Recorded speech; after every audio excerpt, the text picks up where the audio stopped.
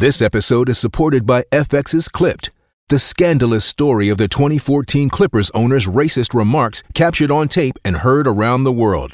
The series charts the tape's impact on a dysfunctional basketball organization striving to win against their reputation as the most cursed team in the league. Starring Lawrence Fishburne, Jackie Weaver, Cleopatra Coleman, and Ed O'Neill. FX's Clipped, streaming June 4th, only on Hulu. With threats to our nation waiting around every corner, adaptability is more important than ever. When conditions change without notice, quick strategic thinking is crucial. And with obstacles consistently impending, determination is essential in overcoming them. It's this willingness, decisiveness, and resilience that sets Marines apart. With our fighting spirit, we don't just fight battles, we win them. Marines are the constant our nation counts on to fight the unknown. And through adaptable problem solving, we do just that. Learn more at marines.com. Welcome back for another video. In this video, we're going to cover all the biggest topics ahead of Gaming 18. This is a weekly series with FPL tips for your teams every game week. If you'd like your question answered in a future video, all you need to do is be subscribed and you'll see a post asking for your questions every week, or you can go to the community tab on my channel to find it there. Let's get into it, and a very popular question this week to kick the video off. TadHG asks, what's happening with the Bournemouth vs Luton game and why the auto subs haven't happened yet? You've probably seen the message by now on the app and the website that says GW18 is still open and more information to follow. Since the game week's still open, auto subs haven't kicked in yet. That only happens when the game week finishes. That'll happen as soon as it closes. The Premier League haven't announced what's going to happen with that fixture yet. The expectation is that it might be cancelled and replayed in full at a later date. However, FPL can only act accordingly based on what they're told. For example, if both teams agree to take a 1-1 draw, or they agree to play the final portion of the game, then the points scored so far would stand. If the game is to be replayed in full, then the points would almost certainly be null and void. It's a really unfortunate situation for everyone, and it's unprecedented. We've only had games suspended midway to stuff like the weather in the past. If the Premier League don't announce something very soon, then FPL are in a really difficult position, because they need to resolve it one way or another before the deadline. But if they were to write off the points, and then after the Gaming 18 deadline a draw is agreed, then that would be wrong. Or likewise, if they give the points and their rearrangements agreed, then Bournemouth and Luton would end up getting 39 games in FPL each, which has never happened, and that would also be wrong. With that all in mind, we should get news very soon. We might even have it by the time you're watching this. Question from Sam, and he asked whether Lascelles and Cash will start. This one's really difficult to answer, but it's good to include these difficult ones. Let's break down what we know. In Newcastle's case, they've got Lascelles, Botman, Kraft, and even Byrne that could play centre-back. They all played 45 minutes each in the League Cup versus Chelsea, except Lascelles, who played the whole match. We're also assuming that Scher is still out, who's another option in centre-back. Even the fullbacks are a bit uncertain. Byrne seems logical to start for his height and physicality against Luton, which leaves Livramento and Trippier. And then Trippier's in really poor form at the moment. He looks desperate for a game off. If I had to guess, the centre-back pairing could be Lascelles and Botman to face Luton. In Cash's case, it's difficult to predict as well, because Pau Torres is flagged at the moment and it might depend on his availability. If he's out, then Diego Carlos and Consa could be the centre-back pairing, and therefore Cash could start in right-back. It is also possible that Longley gets a rare start in centre-back with Consa in right-back, and therefore Cash misses out. If you've got Cash, you have to start him in such a good fixture. It seems like a risk worth taking on. Camera's suspension also makes Cash's minutes hard to predict, because Camera drops into the back line during games to allow Cash to push forward, but he's suspended, so that can't happen. Perhaps someone else could fill in and do the same though. Emery has favoured Consa and right-back when Camera last missed out for more defensive solidity. Country Knowledge asks if Nkunku is a good differential transfer with Haaland's injury in mind and the good fixtures. It's probably too soon to move for Nkunku. He's just made his Chelsea debut in the League Cup with a cameo off the bench, so what are the realistic chances that he's straight in the starting 11 indefinitely now? It seems very unlikely. Therefore, you're better off going for someone who's a nailed forward and good for 90 minutes, someone like Watkins or Solanke. Alvarez could also be a gem if Haaland's out for more than a few game weeks, but of course he does blank this week. So Nkunku's a wait and see for now. Let's have a dig into the experts transfers. We're going to aim for a double upload today with the experts video to follow tonight due to the short turnaround, so hit subscribe so you don't miss out.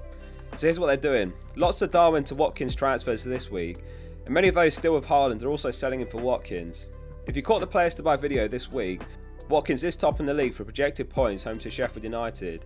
He's a priority transfer if you don't have him this week, and he's also got Burnley home in Game Week 20 with Man United sandwiched between, which isn't necessarily a bad fixture despite the red fixture difficulty rating. The experts who sold Haaland last game week are reinvesting that money in defence. Some have gone Maguire to Pedro Porro, and some have upgraded Tsimikas to Trent. Assuming that Pau Torres is declared fit by Emery, some experts are selling Gueye for him.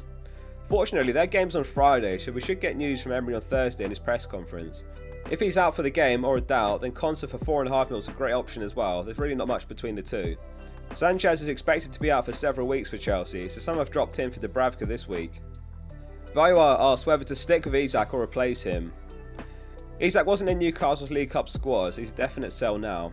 We won't hear from Howe again before the deadline, so unless there's some news from another source that says he's fully fit and available, then it's time to sell. Solanke and Watkins are the two standout replacements this week. We'll talk more on Solanke in a minute.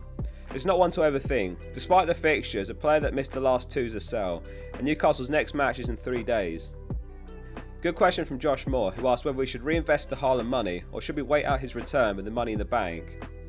The best solution right now is a bit murky given we don't know when Haaland's back. What we have seen is reports that he won't be involved in the Club World Cup at all. City play against Fluminense on the 22nd December, and then Game Week 19 is on the 27th December. In my eyes, reinvesting the money is fine, and that's my intention. The reason being, we lose Salah and Son to AFCON in the Asian Cup after Game Week 20, so it's going to be very easy to get Haaland back in when he's available. I don't think we see him in Game Week 19, so the only tricky scenario would be if he's available for Game Week 20 home to Sheffield United. In that case, selling Salah before he's got Newcastle looks fine though. As we saw on the experts transfers, some of them are reinvesting the Haaland money in the likes of Trent and Pedro Porro. Following on from that, Olinch asks what the best wildcard team is, and whether to include Haaland or not. I've put together a wildcard draft here, which has Dubravka in goal, Pedro Porro, Trent and Konsa in defence. In midfield, Son, Richarlison, Salah, Palmer and Saka, and then Watkins and Solanke up top. The bench is Neto, Colwill, Saliba and Alvarez. Decided to include Neto on the bench, because assuming Bournemouth vs Luton gets rearranged, that means we'll have a double game week, along with Solanke as well. Colwill was subbed off in the League Cup, and there were fears of an injury, but we've since learned he's fine, according to Pochettino. Gusto is also a good option for 4.1 mil, and he was involved in the Cup as well, and as we know, James is out for 3 months. The Haaland money has been redistributed in this team, and we've got Alvarez on the bench. If Haaland's injury is more serious than Pep's letting on, then Alvarez will be an absolute gift for 6.9 mil, given they've got Everton and Sheffield United after the blank. He might fall in price before the deadline, so if you're on a wildcard, wait for that, and then get him for 0.1 mil saved. Loads of questions on Areola this week. Insane's got Turner and Areola, and he asked whether to get a hit for Martinez.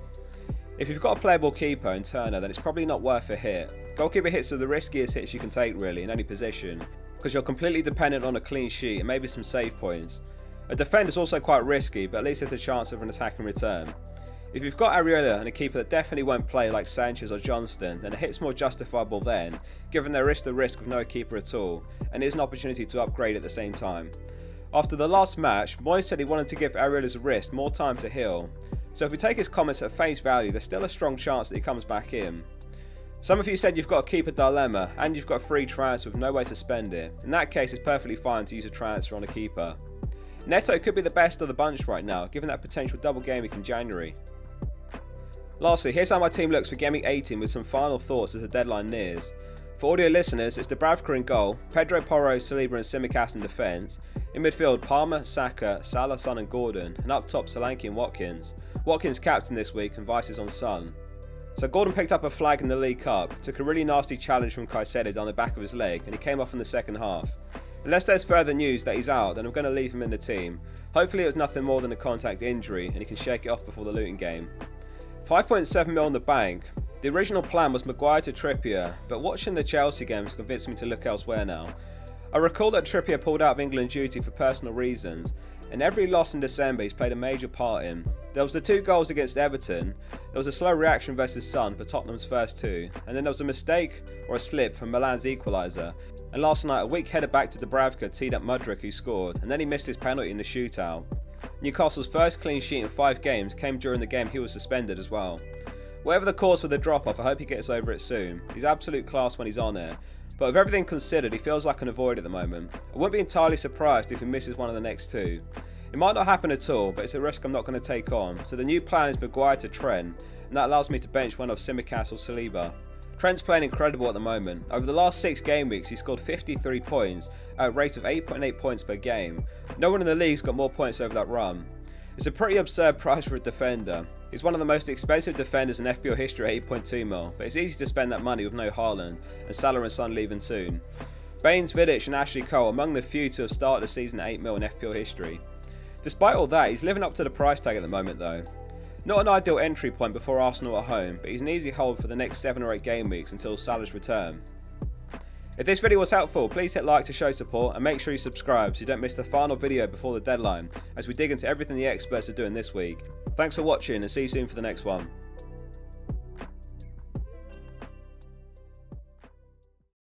Sports Social Podcast Network.